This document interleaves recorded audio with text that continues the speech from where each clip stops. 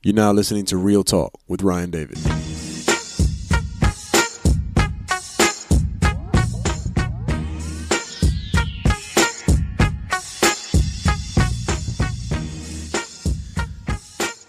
Welcome to another episode of Real Talk with Ryan David, a podcast dedicated to keeping it real about psychology, leadership, lifestyle, and more.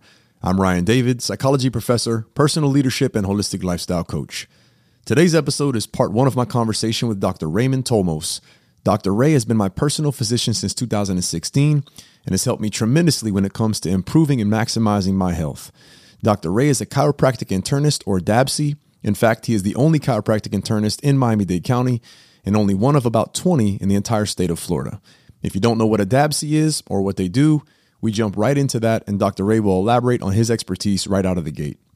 In this first episode together, we touch on a number of topics, including what a chiropractor is, the importance of blood work, types of anemia, misconceptions about cholesterol, the dangers of insulin resistance, and prostate health. If you're serious about your health and you want to learn more about an alternative approach to holistic health, wellness, and traditional medicine, you're absolutely going to benefit from this information provided throughout this conversation. Now, please enjoy part one of my discussion about holistic health with Dr. Raymond Tolmos. Dr. Ray. What's up, bud? Thank you so much for doing this today. It's my pleasure, man. I love doing stuff like this. Long time coming, man. So, as I said in my intro, Miami's first and currently only board-certified chiropractic internist. Still the only one, yeah. I want to touch on a couple of topics today, including cholesterol, hormones, autoimmunity, COVID, antibiotics, and prostate health, if we can get to all those. But some of my favorites. I first want to start, there's so many, and we've had many great conversations about those and much more, but I first want to just start for anybody listening and watching. What's a chiropractor? Okay, so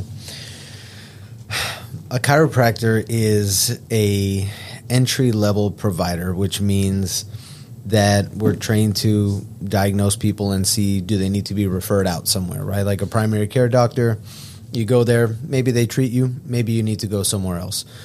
Same type of thing with a chiropractor, except for what we focus on. Everybody thinks about bones. So is this chiropractic work you're talking about, or the internist? I'm talking about chiropractic. Just do pure chiropractic, because you're more than that. Pure chiro. Pure chiropractor. For the skeptics out there, for the people that aren't informed, what's a chiropractor? Right. And a lot of people didn't mean to interrupt you. No problem. A lot of people didn't know chiropractors are considered doctors, and that's kind of why I wanted to start that way, because I obviously go above and beyond, and we'll talk about it, but every chiro is trained in referring for emergencies, referring to certain specialists outside of the scope of chiropractic. Now, what's inside of the scope of chiropractic? As a chiropractor who graduates from chiropractic school, earns his doctorate, passes his board exams, he's going to be focused on treating the nervous system.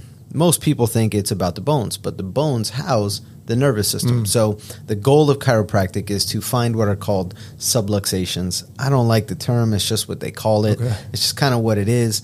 Basically, areas where there's dysfunction within the spine. Got you. It is the philosophy is basically that, and chiropractic is an art. It's a science and a philosophy. So the art is within the adjustments. Okay. The science is in finding out, obviously, the anatomy. Technically, but, it's what's all impinged, if right, anything. Exactly. Yeah. Exactly. So what's the diagnosis, right? The scientific part of it. And then the philosophy is that the body is made to heal itself. And what prevents it from healing itself are stresses. Some of those stresses affect our organs and parts of our body. All those stresses affect our spine, and that can lead to the interference in the nervous system that chiropractic is made to remove, basically. Gotcha. So in layman's terms, if your bones are not where they're supposed to be, they'll affect your nervous system, which can affect then every other part of your body. Right. And when we say things are out of place, it doesn't literally mean like it's like out of place obvious or anything. What we're talking about is that there's inflammation in that joint that's built up due to aberrant motion, tight muscles, stress, whatever the case might be. That can inhibit movement, that can inhibit blood flow, that can inhibit... Not necessarily blood flow. It would have to be really bad to inhibit blood flow, but nerves system. Right. That's really what we're focused on, is the nerves. And so, just to follow up, what's your response to people who they don't believe chiropractic care works, or they don't consider chiropractors doctors? So I could see why some people would think that, because some chiropractors are philosophy-based, which means they just think the body heals itself. They just adjust, and there isn't any rhyme or reason to why they do, except for that. But that's not every single chiropractor.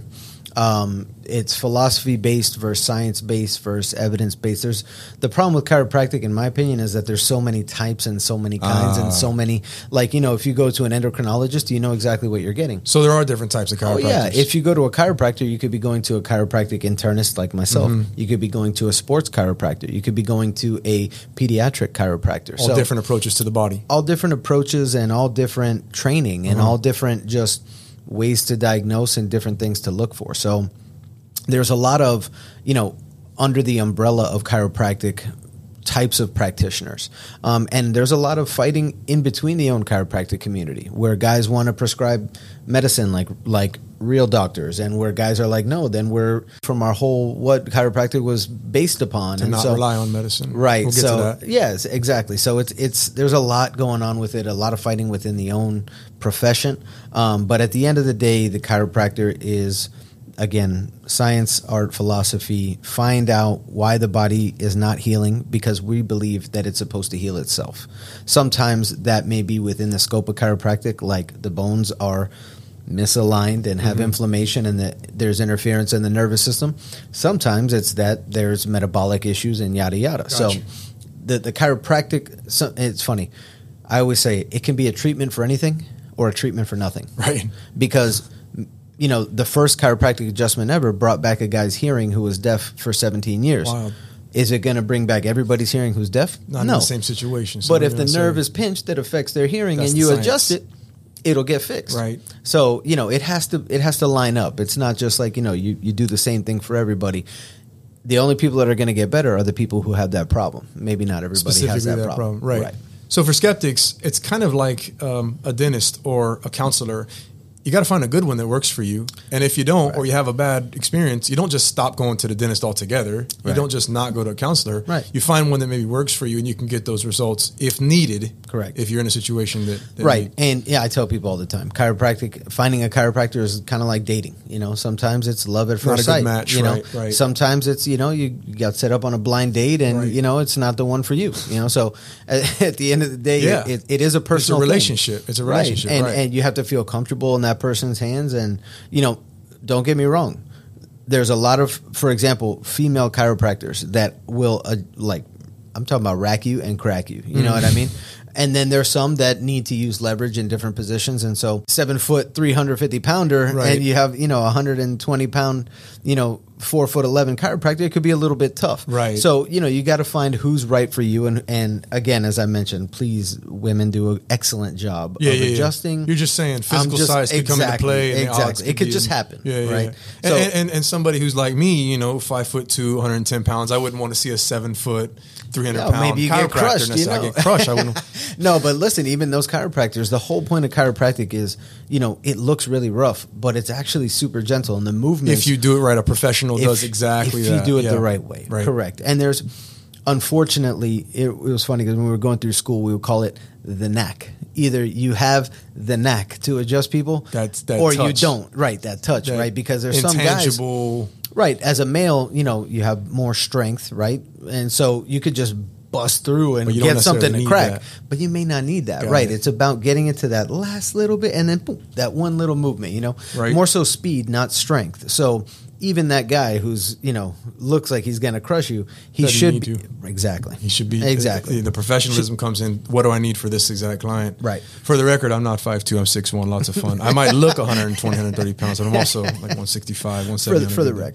Yeah, but you're not just a chiropractor. You are much more than a chiropractor. You are a chiropractic internist, or a DABCI. Right. Briefly, what's that? So DABCI is Diplomate from the American Board of Chiropractic Internists. So the internist part is funny. People are like, oh, you're an intern in a chiropractor's office? And I'm like, no. Internist as in internal medicine. So most primary care doctors, for example, are internists, right? So the internist part of the chiropractic just basically means that we're trained to diagnose and manage internal disorders. So diabetes, autoimmune conditions, stomach problems, skin conditions, whatever you would really go and see your primary care doctor for, which is why, most DABCs or DABCI, Diplomate chiropractors, are going to have somewhat of a primary care practice where they see people of all walks of life. Got it. So DABC, that's a good one. I'll start referring to you as the DABC. It's a little easier than DABC. It is, and the DABC sounds official, like a DABC. What's that? Well, he doesn't dab, but DABC. So that's, I just wanted to cover, in terms of, I've been seeing you for years, and I know you get results. I know how professional you are. I know how credible you are. But for people out there that doubt the credibility when they hear doctor and they hear chiropractor, you're much more than a chiropractor. You're an internist, but also any skeptics for that. Well, real quick, just to kind of get into that, chiropractic school is still medical school. Mm-hmm. We learn the blood chemistry, again, not very in-depth, but we go through it all. The difference is where in medical school they're learning about pharmacology and those types of modalities and ways to treat. We're learning about the ways that we treat as well, which is the physical touch, the adjustments. Right. What do we do with all that? So for sure, it's not an honorary PhD; it's legitimate. Right, right, and it's still 3-4 years. It's board exams that need to be taken. Everything needs to be, passed and sealed, licensed with the state, all that kind of stuff. So it's not like we go for a weekend and get a certification, and all of a sudden we're out here. Hey.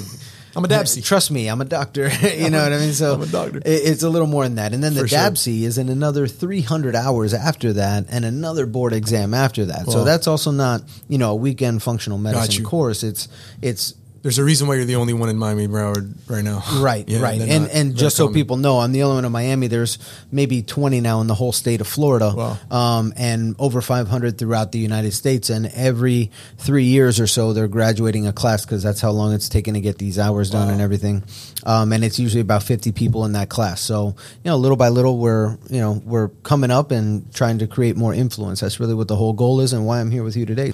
Now, just to kind of piggyback on that before we dive into a couple of particular areas of health, the difference between traditional Western medicine and your approach, which is a more holistic approach, which is why I'm really more in alignment with how you treat or deal with patients because of my philosophy. Right. But for people who are wondering what's the difference between him and a regular doctor, in a line or two, the major difference between primary care physician that they see, medical doctor that they see, and your approach or what you do, does it have to do with Western versus Eastern, generally speaking, or what's the philosophy difference there? I guess a follow-up question to that would be, why would someone come to somebody like you with your philosophy versus the medical doctor? Right. So I'll tell I say medical doctor if that's the wrong term. No, that's the correct term. Okay. Medical doctor is nowadays. There's 3 of those types of entry-level physicians that I was talking about. And it's prescribing physician. So it's MD, DO. Those 2 are considered medical doctors. And then there's DCs, which is a doctor of chiropractic. Gotcha. So those are the 3 kind of main guys that you can see. Okay. Right? Now, the difference between what I do as a chiropractic internist and as a primary care doctor, MD or DO, the diagnosis is going to be the same. When people come to me, I'm going to do their history. I'm going to do a physical exam using all the same tools. I'm going to then run blood work or some sort of test. Touch on right now, blood work, yeah. And then we're going to come to a diagnosis.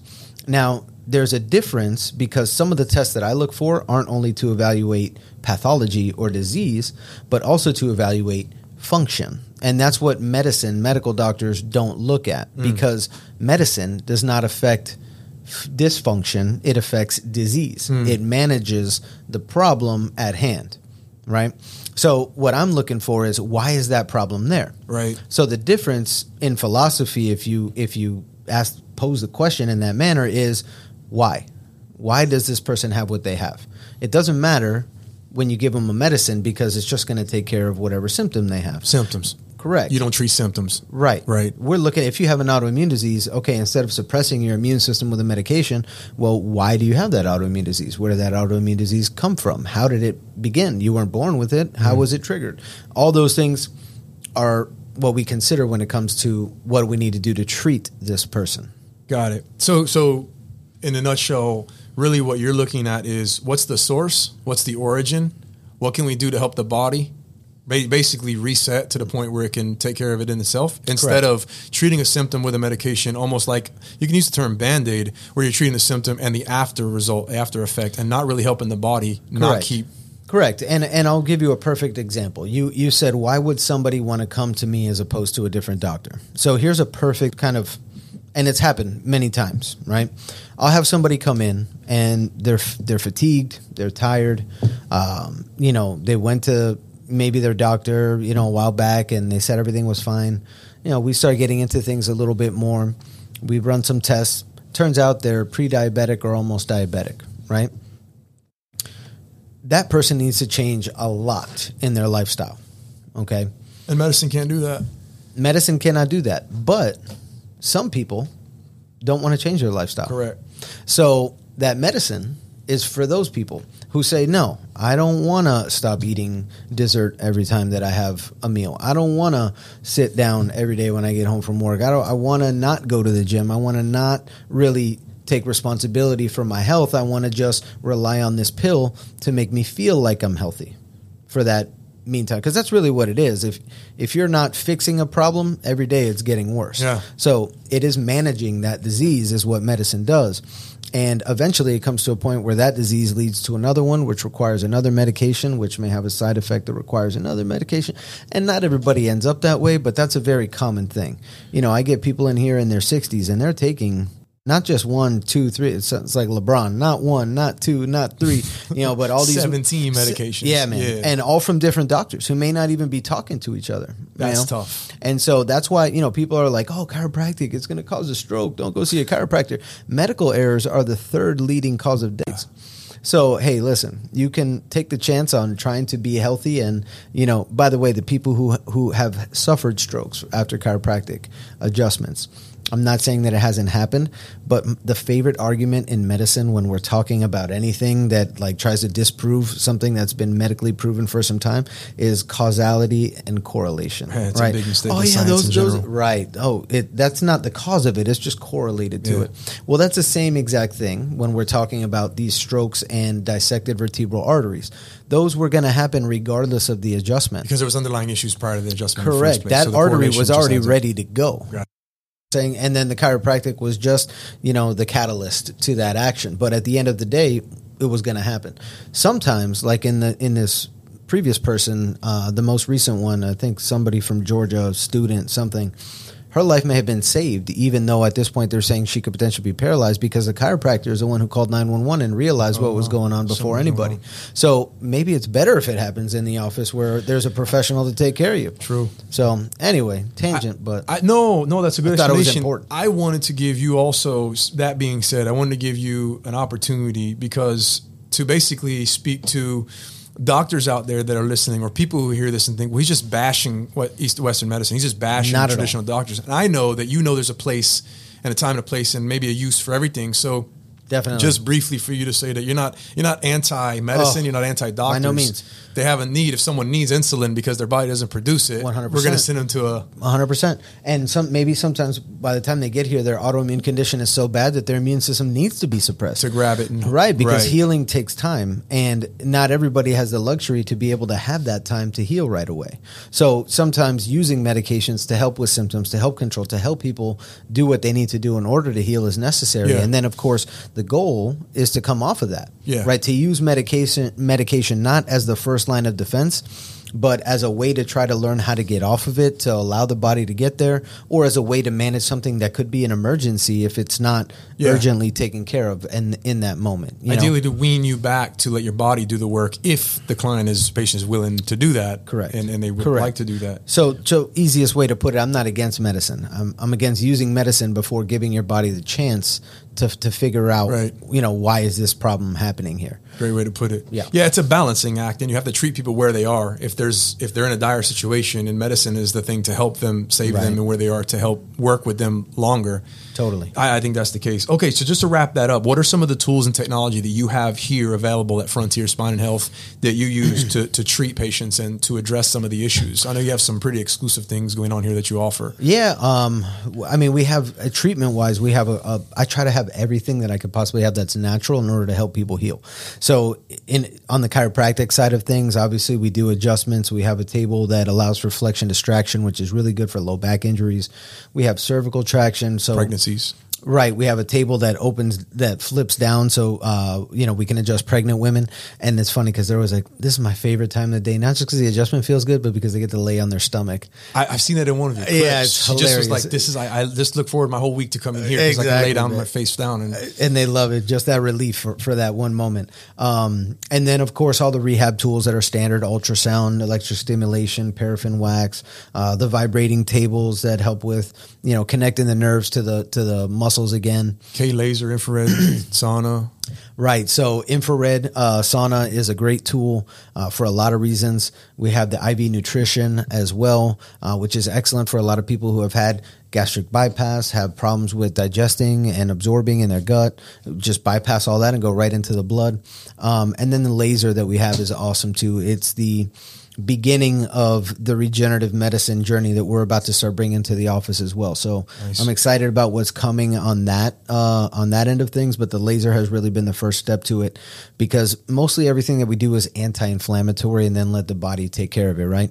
But regeneration, that's a whole nother next level. Yeah. That's a whole nother opportunity, so I'm excited about that. And the laser has been like, man, we've had some awesome success stories with that. Yeah, it's been great. And we're in the rehabilitation room, so you also do obviously physical therapy, a bit of that as well. Right, massage therapy we didn't mention. Oh, massage therapy too, right? Yeah. So custom made orthotics. I mean, there you go. There's just so many things, and when I was in school, one of the things that I remember is the more tools you have in your bag, the more people that you can help, right? So I have that same philosophy when it comes to dealing with people from a psychological standpoint. I mean, the more approaches you have, the more background you have in terms of the different schools of thought. And so cool. I just wanted to lay that out there in terms of like who you are, what you do, where you are, and what you do here. Now let's some technical questions about health. Let's do it. The blood work and the reference ranges is really what I wanted to go with blood work. You touched on blood work a little bit. And one of the biggest differences that I found when I came to you initially and since coming to you initially is how you look at blood work and how you run blood work versus if someone goes to their primary care physician. Because I've talked to my friends and other people say, go get your blood work done. And they go to the blood work, get the blood work done from their primary care physician or whatever it comes by. Everything's great. Everything's normal. And I said, let me see what they ran. And they ran like 7 things. Right. And yours is like 4 sheets of blood work. And you think, well, why do you need all of that stuff? And then you explained to me how and why you look at blood work the way that you do. Mm-hmm. And it's almost in a preventative sense. We're not just looking at what your range is in this thing right now. We're looking at what these 7 markers are that could lead to potentially a red flag that could leave this marker that's in range and it could potentially force that out of range in the future. Is that roughly how you do it? I mean, yes. In your own words, how do you really at the end use of the day, blood work? Right. So at the end of the day, what I'm using is every single test within the blood tells you about a process that's going on in the body. Putting all those processes together is the puzzle that I'm trying to paint. The holistic approach. Right. That's to look at. So everything. I'm trying to take all these little pieces and put them together, and the blood work is a huge part of that. The physical that I do with them, checking head, ears, eyes, nose, throat, heart, lungs, abdomen, pulses, neurological, spinal exams, all that stuff to understand physically what's going on is important. How do I understand what's going on chemically within them, right? You can't look at somebody and know what their red blood cell count is and how their body's making their red blood cells and are they carrying enough iron, but the blood work can tell you that. I can't look at you and say, I think your liver enzymes are probably a little bit high. I mean, I could guess with a few amount of people on that one. Right. But at the end of the day, sometimes I've guessed and I've been wrong. Yeah, Exactly. So that is the clinical evidence that I use to understand where are we starting? What's going on with this person? Are they using more nutrients in one place than they shouldn't? Are they deficient in any of these nutrients? Are there any imbalances that are making certain organ systems work harder than others? That sounds like the stuff that's not really looked at when they run the blood work when you go to a primary care physician. Correct, because when you go to your primary care, most medical doctors, what they're looking for is what's outside of that medical range. If something's outside of that medical range, it's going to indicate some sort of a disease process that may require then, of course, a medication. So there's a big gray area between being in medical range and functioning properly. Right. So we use optimized ranges, which are a little bit smaller. That was going to lead me to my next question about how you feel about reference ranges, right, and how vague and gray they are. And so perfect example. CRP, C-reactive protein. It's something in the blood that's an inflammatory marker that as cells die, that number goes up, right? So you have an infection, it's going to go up. You have a chronic infection, it's going to stay high, right? So nobody really looks at CRP unless they're a functional doctor. So I run CRP on literally every single patient that I have. And that helps me to understand a certain level of inflammation in their body. Baseline inflammation.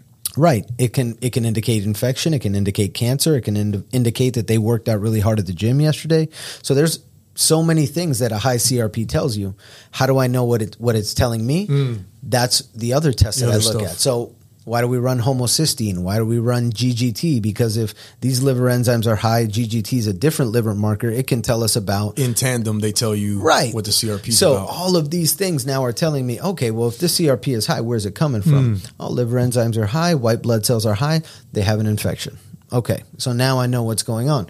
And I can't tell you how many times people feel bad, but everything is okay. And that's because they go to the doctor, nothing's out of medical range. Everything is okay. But when they come here, everything's out of functional range. And then I'm like, okay, so this is medical versus functional range. Right. Your body is doing this. That's why you feel the way you feel. The symptom that you feel is that. The reason why you feel fatigue is because your body is not making energy. It's using that energy to make white blood cells to fight an infection. For the... Right. Right.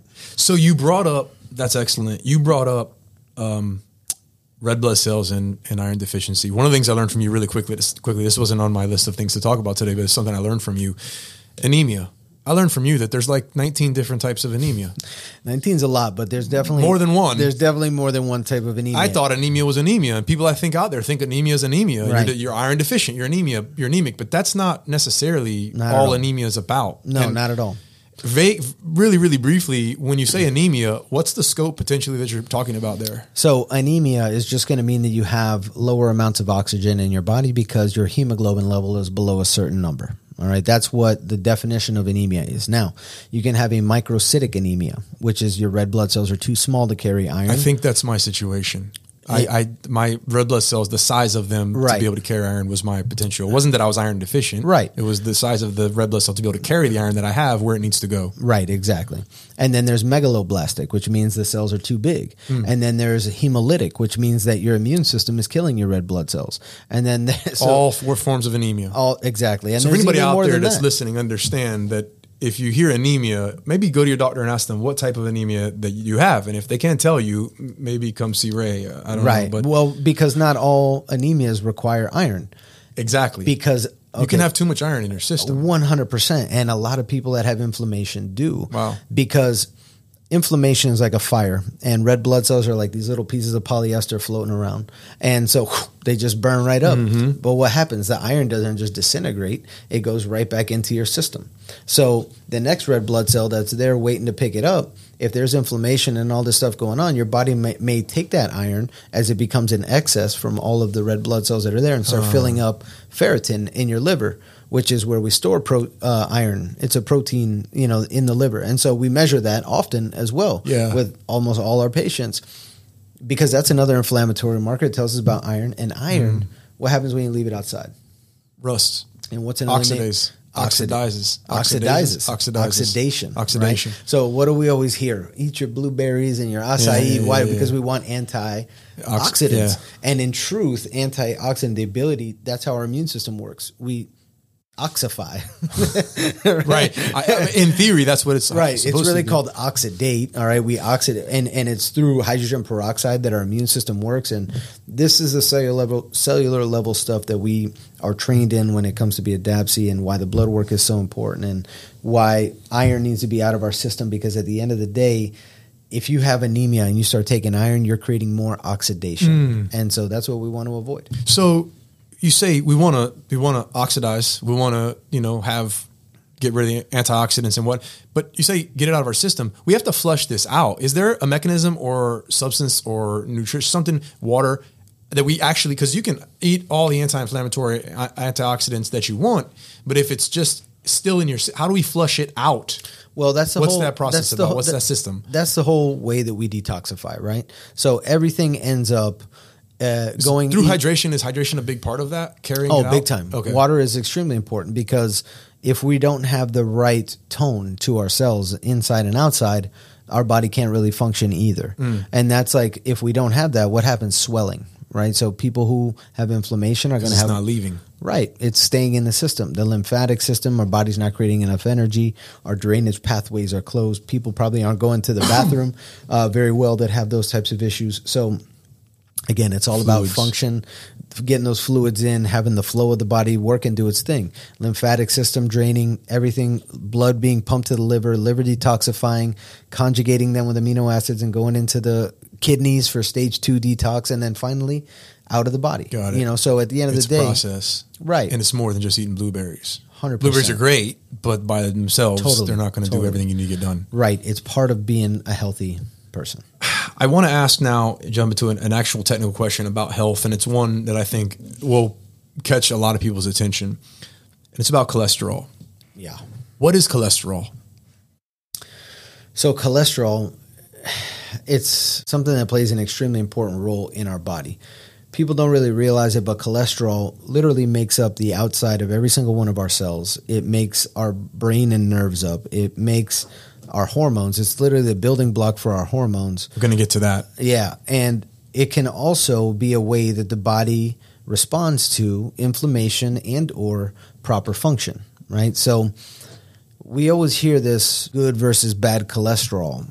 I was going to get to that too. And that's really just not the case. The values of your cholesterol tell us one thing, but what those values are made up are really what determine the risk. And of course, looking at the... You see values, you mean the number next to HDL, numbers next to LDL, numbers next to total. Totally. Exactly. And there's a breakdown that I kind of like to use. If you think about it, let's say your total cholesterol is 200. Let's say that's a value. Let's translate that to $1, right? How many ways could you make that dollar? 100 pennies, 10 dimes, 4 quarters, 20, right? And then you could even combine all the nickels. Is that, did I get that right? If it's 20 or 25, one of them. 20 nickels, right? Yeah. It's a half of a dime and a dime would be 10. Yeah. I'm not a mathematician. I just want to go ahead and put that out there. Neither of us are. Yeah, we're both done with school, so we don't really... Exactly. I haven't taken math since high school. We got our money right, but... Okay, so yeah, there's a lot of ways to break down a dollar. The 200 level that you're talking about, there's a lot of ways. So getting into that, if you have 4 quarters making up that value, it's less risk than 100 pennies. Why? Because what we don't think about is every time our heart beats, when we measure your cholesterol, where is it coming from? Your blood. So in that sample of blood that was taken, that's how much cholesterol is in there. So if there's all these little particles in there floating around. Little cholesterol particles. Little dense BB-like particles. Little meaning little LDL, little and HDL? Both? Any. But little LDL, is the key. The key is the size you're talking VLDL, about. Correct. Pennies. Right.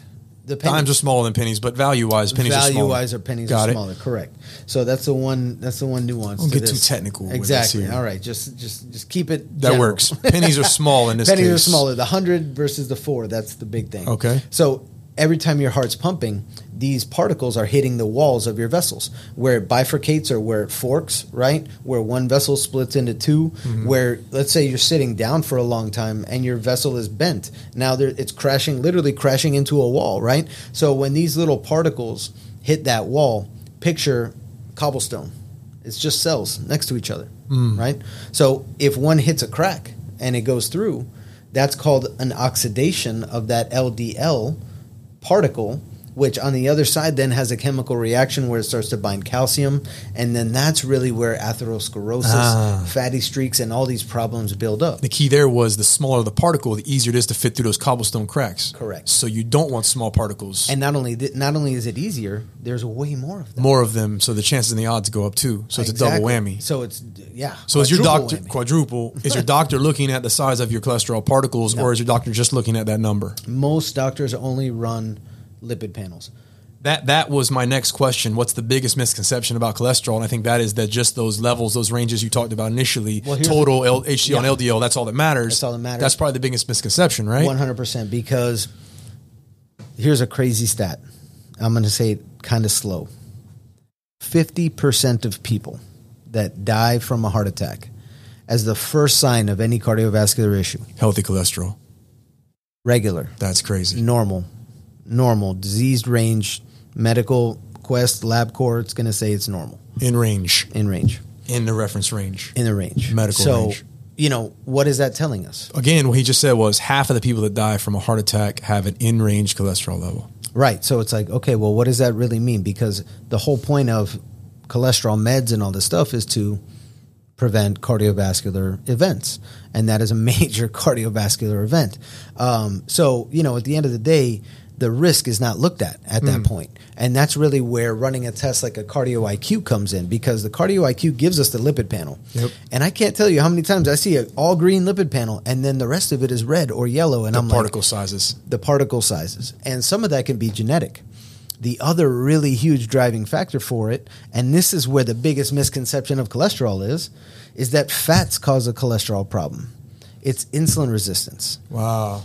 So if we're talking insulin resistance drives smaller particles and decreases the size of our cholesterol, which increases the risk for cardiovascular disease, insulin resistance is really the problem there. I wish we had time for you to talk about what insulin resistance is. Do you have like a 30-second explanation? I'll break. I have a 30-second explanation for everything. Yeah, I just want to make sure. I've got to have a 30-second explanation for everything. Oh, yeah. Otherwise, I'd be here for years talking to people Especially about their with blood me work. asking those kind of questions. So I feel like we're in a consultation right now. This is excellent.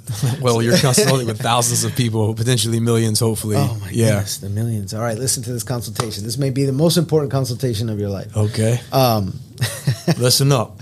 Listen up. Okay, let's replay it. Hit me with the question. I'm going to answer like we're in consultation. What is insulin resistance? Okay, so imagine in order for blood sugar, which is what creates energy within our body, glucose, to go into a cell, right? The door to that cell is locked. What opens it is the receptor or the keyhole, and then insulin or the key. When you have insulin resistance, it's like the key is damaged and it won't open up the door.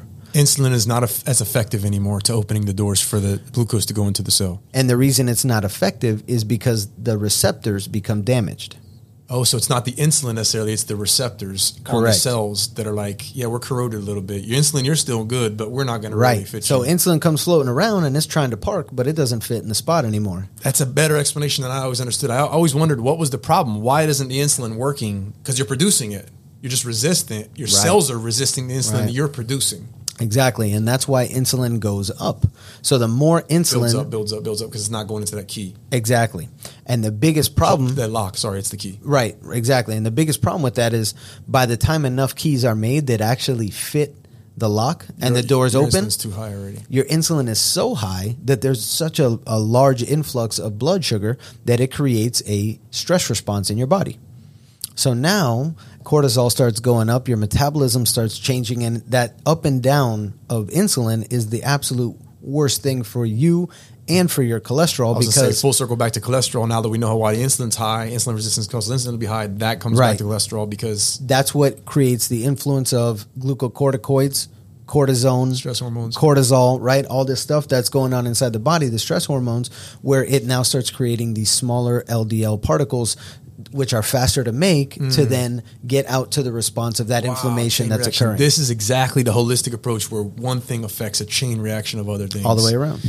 That's wild. Which is why we have to look at so many things. Right. Because how do I know that all that's going on? Well, I have to confirm all those things. And then once I confirm that all of those boxes are checked, I know what that problem is. I know that I need to remove carbs from their diet. And I'm talking every carb. And I hate it because there's some doctors out there that post these memes where they're like, if anybody tells you to avoid, fruits, then, they're dumb. Yeah. Okay. I'm not telling everybody to avoid fruits. I'm telling the person that's diabetic, and we're going to reverse that. In that moment, for that time frame, for that, we're need until to we get it for a minute. Correct. Because they're going to go right to that problem. 100%. Yeah. So,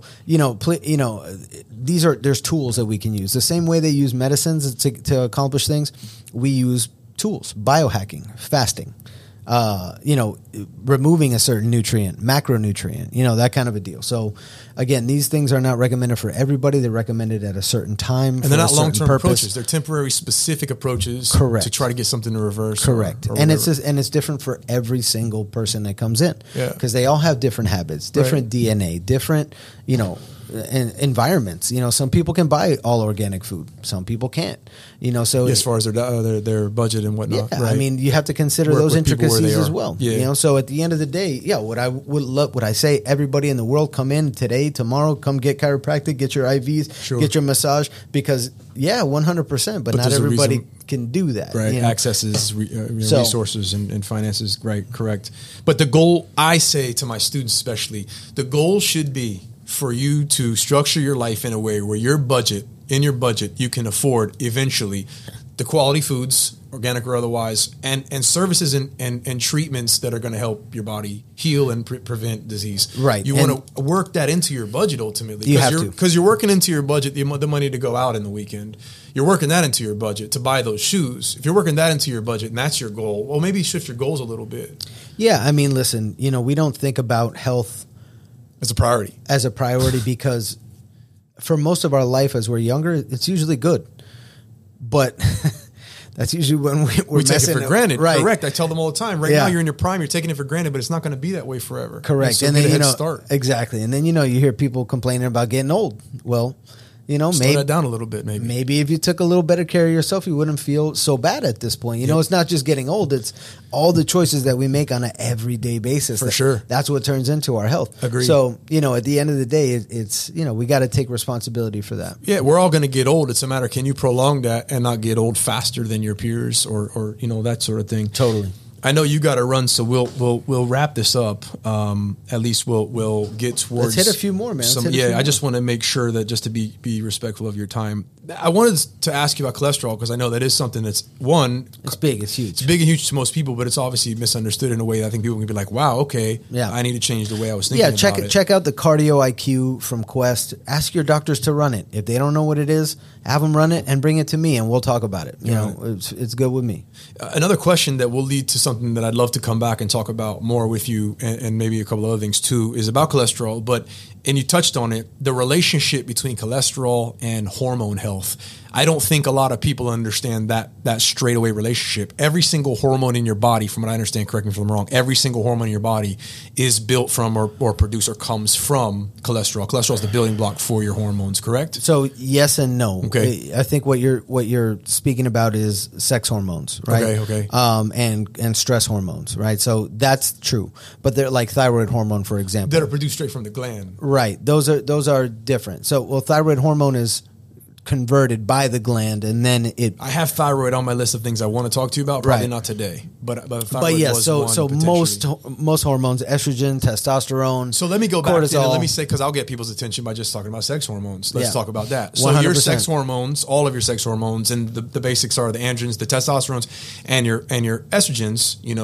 Those are cholesterol. Those are produced. Those come from cholesterol. So in other words, the amount of cholesterol in your body and in your diet, so to speak, is going to adversely impact the levels of your hormones in your body. Yes, right. Totally. Sex hormones in your body. So most people taking statins report feeling joint pain. Why? Because they're not making that lubrication of their joints as well as they were. Why? Because cholesterol is a major constituent and it kills that. And it kills that. Well, it's not that it kills it. It's that it's not available. It's not there for use. I can't tell you to build me a house if I don't give you nails. If I give you everything else and there's no nails, it's just not going to work, right? And that medicine prevents the nails, essentially. Exactly. Takes the nails away. So, it's not there. It's not available for use. And the other biggest thing that we hear is impotence or ED. Exactly. And why? Well, because you can't produce testosterone anymore because you don't have enough building blocks for that. Wow.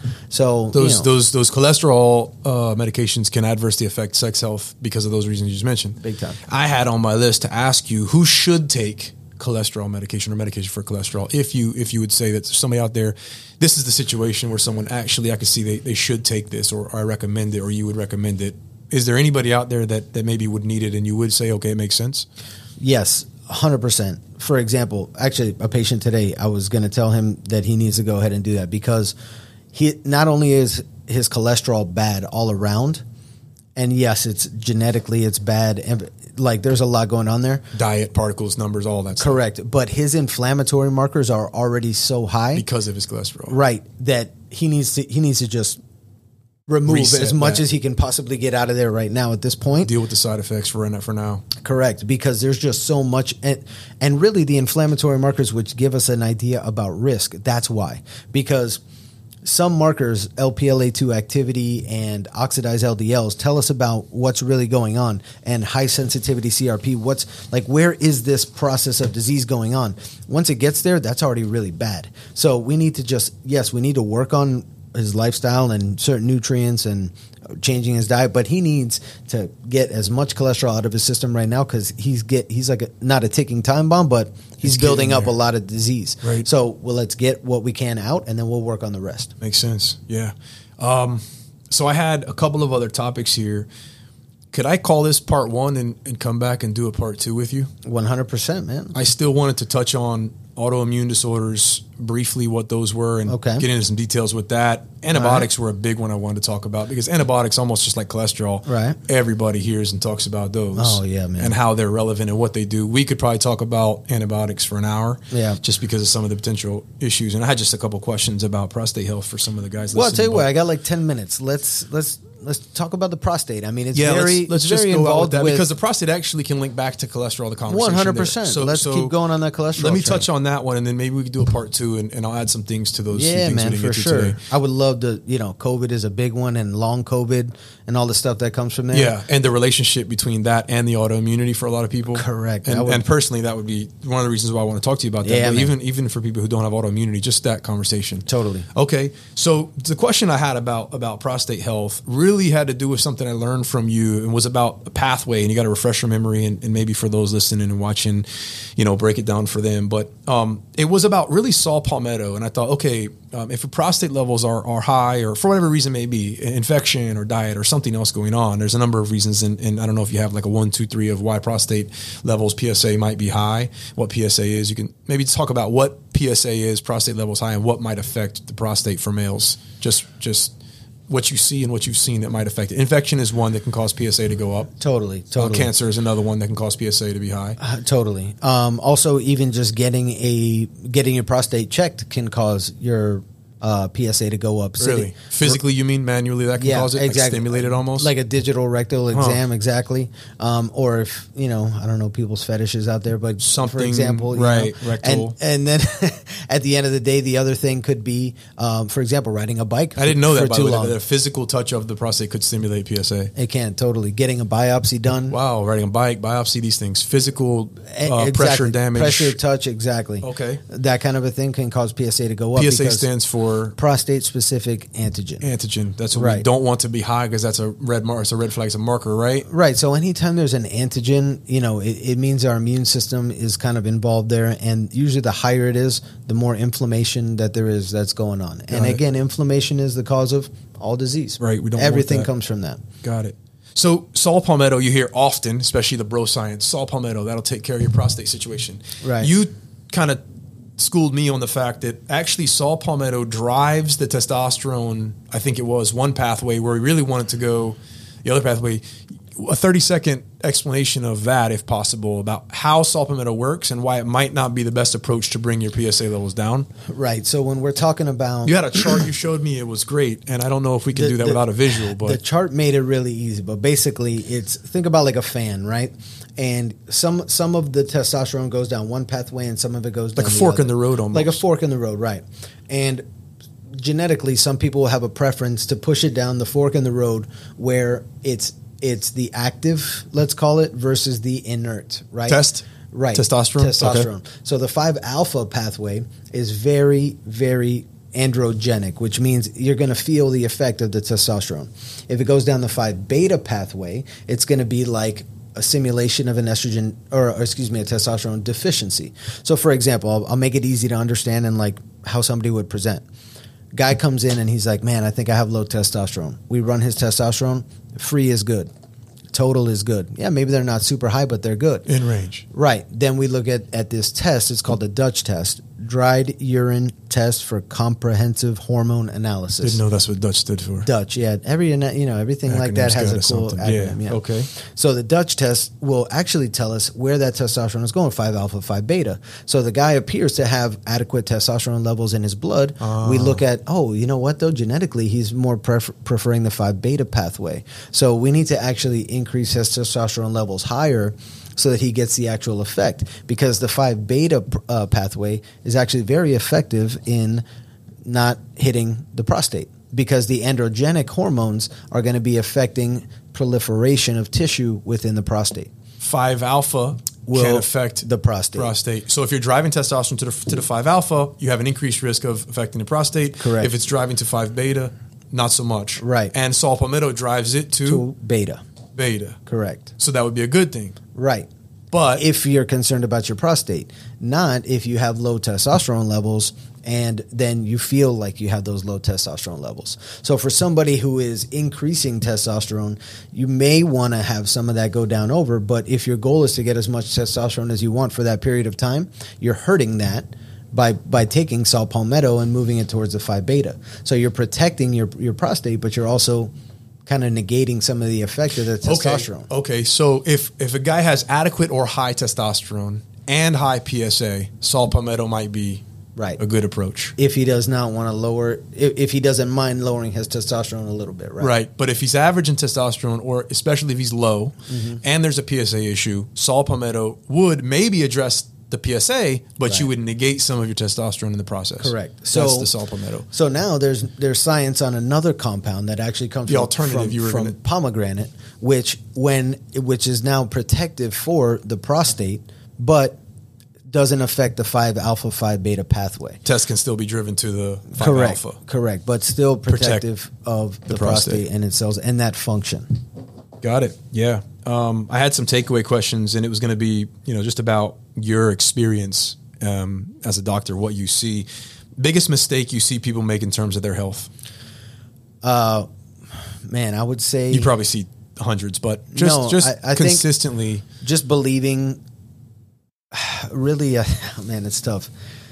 The biggest mistake, I think, is just realizing that what you do every day is what turns into your health. The habits. Not realizing that what you do every day turns into your health, the results you get. Totally. Like not understanding that drinking habits, a 6-pack of Coke a day. That all these things. Sleep. Right. Sleep. All the things that we do, they're like, you need to do that for your health. Those things all matter that you do them consistently, because at the end of the day, it's time versus consistency. Your body relies on that. That's the fork in the road that your body chooses every day. You know what I mean? And so eventually you're going to feel the effects of where you are on that fork. Yeah, good. I think we'll leave it there. I think we'll end on that one, man. Yeah, man. Thank you so much for doing this today. I appreciate it, bro. And I'd love to come back man. for part 2. I'm ready. Awesome. Yeah, okay. Man. Let's do Thanks, it. brother. If you enjoyed this episode of part 1 of my discussion with Dr. Ray about holistic health, be sure to subscribe for future episodes, including part 2 and 3 of this conversation. Please share your comments, questions, or feedback about this episode here, or you can connect with me on Instagram at @TheRyanDavid and send me a DM over there. You can also check out my YouTube channel at @TheRyanDavid for a wide range of content there as well. I'm looking forward to hearing from you. Thanks for listening, and until the next episode, take care. Bye, Felicia.